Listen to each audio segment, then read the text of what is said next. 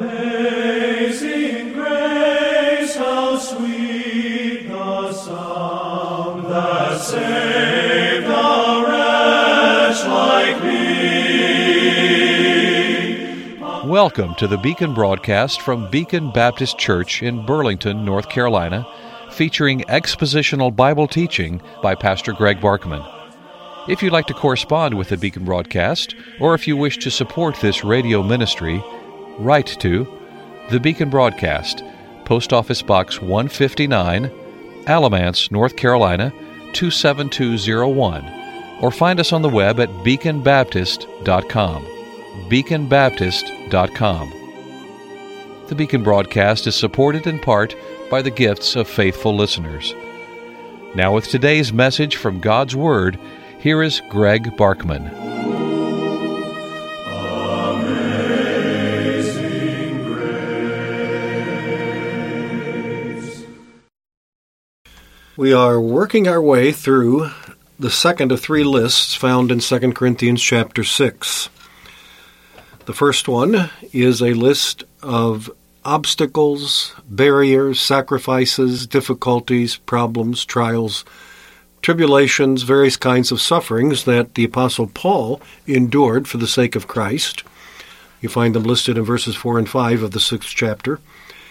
And similar trials we are all expected to face and need to be prepared for them and to face them with joy, with confidence in the Lord's goodness and His wisdom, and not be complaining as if we ought not to have to suffer. Where did we get that idea? Certainly not in the Bible.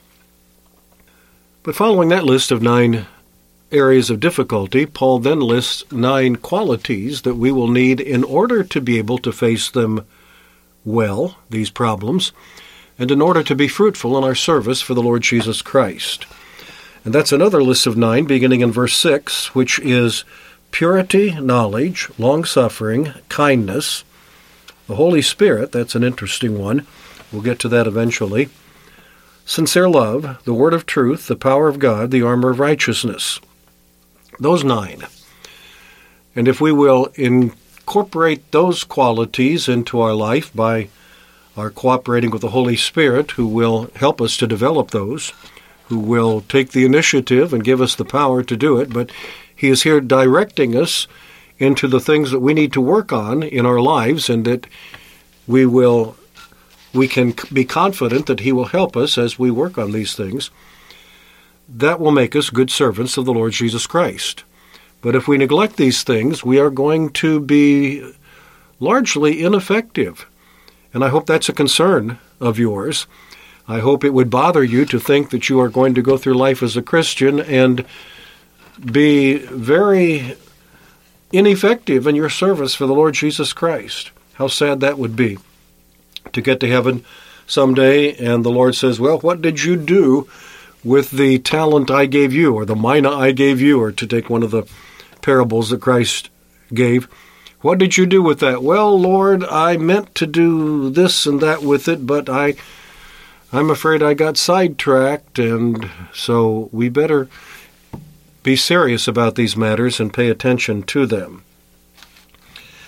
With that introduction, I welcome you to this Monday, February 6th Beacon broadcast, and thank you for tuning in, and thank you for your financial help, or at least your consideration of helping us financially. I hope you'll give that some serious and prayerful consideration. All right, back to the list. What are they? Number 1, purity. We've got to develop that in our lives, and that is one that will sidetrack so many of God's people. It's just an avalanche. It's a flood tide. It's a erupting volcano with lava flowing everywhere in our society today, and Christians are going to have to fight for moral purity. Number 2, knowledge. We've got to be students of the Bible. I'm sorry, but energy and zeal and well-meaning labor is not enough. You've got to know God's Word. The Bible warns about having zeal without knowledge.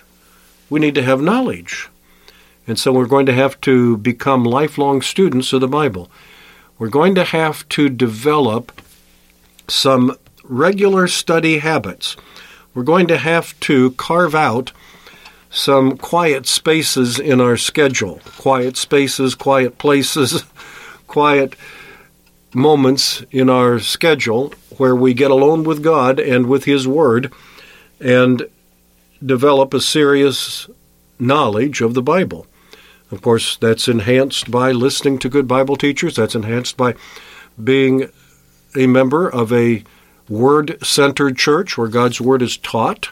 Surprising how many evangelical churches today don't do much teaching of God's Word. They've gotten all involved in many other things that they address energetically, and yet they're very lax in teaching the Word of God. That's a shame, and we need to understand the problem with that.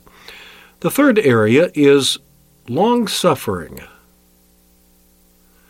A toleration for people, being patient, being long-suffering, including being able and willing to endure injustices without anger or resentment or vengeance. We need that to be good servants of the Lord Jesus Christ. It's not easy. When somebody attacks us, what's our first response? Fight back. Attack them back. No, you've got the fight in the wrong place. Go back to the first of the list, purity. Now, you've got to fight for that. We've talked about that, how you're going to have to battle to have a life of purity. You're going to have to fight against impurity in its many forms as it comes at us from many places. But that's not the way we handle the attacks of people upon us, personal attacks. What did Jesus teach us to do? If somebody smites you on the cheek, turn the other one also. Let him smite the other cheek. That, of course, is metaphorical. We don't often have anybody actually physically hitting us on the cheek where we have the opportunity to turn the other cheek and say, slap that one too. But he's teaching us a lesson. When people attack us, when people harm us, in a personal attack, when I'm not talking about attacks upon the Bible, attacks upon the church, and so forth, and sometimes they get closely intertwined, and we have difficulty separating one from the other.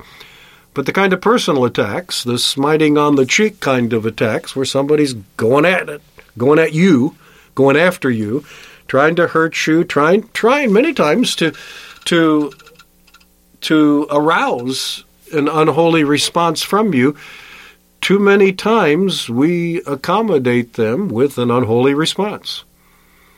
You attacked me, said things about me, unkind things about me. I can dish it right back. I can say unkind things about you. You have impugned my motives. Well, I can impugn yours right back. And so it goes, tit for tat, back and forth. That's the Adamic way of handling things, but we're talking here about a list of qualities that we're going to need in order to be able to be Christ-like and serve the Lord in an effective way. By purity, by knowledge, by long-suffering. Have you ever thought about how long-suffering God has been toward you? Thank goodness for that. Where would we be without His long-suffering, without His patience, without His kindness, without His being willing to forgive us again and again and again and again and again? So if people attack us, we need to be willing to not retaliate, to return good in the place of evil, is the way Jesus taught us in other places. Here's what Paul said in Ephesians 4, I therefore, the prisoner of the Lord, beseech you to walk worthy of the calling with which you were called, with all lowliness and gentleness, with long-suffering, bearing with one another in love. There it is, with all lowliness and gentleness, with long-suffering, bearing with one another in love. That's what he's telling us here in this list. Or consider Colossians chapter 3, verses 12 and 13. Therefore, as the elect of God, holy and beloved, put on tender mercies, kindness, humility, meekness, long-suffering, bearing with one another, and forgiving one another. If anyone has a complaint against another, even as Christ forgave you, so you also must do. Even as Christ forgave you. Christ forgave me, and he forgives me every day, over and over and over and over and over. There is no limit. There is no end to his mercy, as Jesus taught us to be like our Heavenly Father. How many times should I forgive my brother, says Peter or the other disciples to Jesus? 7 times, which they thought was pretty magnanimous, because I think the Pharisees, if I'm not mistaken, taught that we should forgive 3 times and then let them have it. So Peter said, listen, we're going to do better than that. We're going to double that and add 1 to it. 7 times. Not 3 times, not 6 times, but 7 times. Wouldn't that be enough? And Jesus said, no, 70 times 7. In other words, when it gets that many, you can't even count. You can't keep track. In other words, there's no limit. There is no limit. Oh, that's difficult. Oh, that's difficult. That goes against the grain. That wars against our Adamic impulses. We want to retaliate. We don't want to be maligned. We don't want to be slandered. We don't. Nobody does. But we're going to have to be willing to take that kind of treatment in a patient, long-suffering way and return not tit for tat, not evil for the evil that has come toward us, but to return good in the place of evil. We need to be long-suffering, to be willing to suffer, and that is suffering when we are attacked, to be willing to suffer long, not short. Not, okay, that's enough. Now I've had it, and I'm going to whack you just as hard as you whacked me. That's the way of the world. That's not the way of Christ. That's not the way of the Christian. If we're going to be effective servants of the Lord Jesus Christ, we've got to develop purity, knowledge, long-suffering, and kindness. And kindness is akin to the long-suffering that is required, but kindness, we're to be kind toward others, tender-hearted, forgiving. Kindness, that means the disposition to do good. Kindness, that means having a sweetness of spirit. Kindness, that's love in action, showing kindness to others. If your enemy is hungry, feed him. Show him kindness. If he's thirsty, give him to drink. Your enemy, the one who has done you wrong and who has tried to harm you and may still be wanting to harm you. And now he's been rendered weakened by the circumstances of life. And what do? You come in and show him kindness. What are you doing? You're showing him grace. You're showing him Christ-likeness. You're showing him what God is like. You're showing him what the gospel is like, because the gospel is extended to people who are undeserving of it. It is extended to people who are enemies of God and makes them his friends, his children. Kindness. We need to develop that in our lives. Until tomorrow, Greg Barkman saying, good day.